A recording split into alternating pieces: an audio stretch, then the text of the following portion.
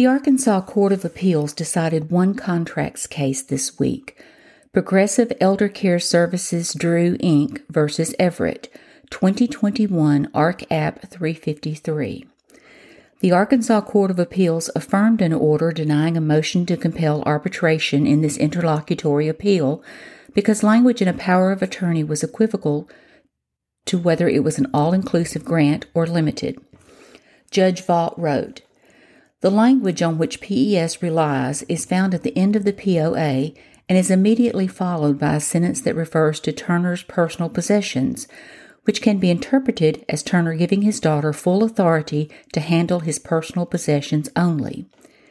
If Turner had intended to give Everett a general grant of authority pursuant to Section 2868-201C, then there would have been no need to also give specific authority to Everett with respect to the banking and real property matters or to include the personal possessions language. Also, the POA begins with an introductory paragraph that states that Everett is appointed to act in the place and stead and with the same authority as principal to do in the following acts. This language indicates that a list of specific grants of authority is to follow, which appears restrictive in nature, and the POA is followed with a list of 3 specific grants of authority.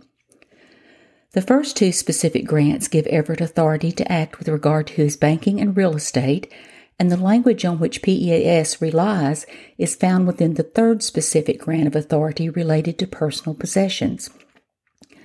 These 3 specific grants of authority are consistent with the creation of a power of attorney pursuant to Section 2868-202A.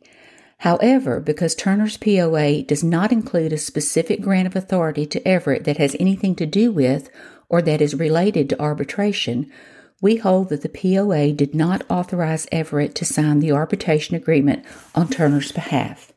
End of quote, end of decision.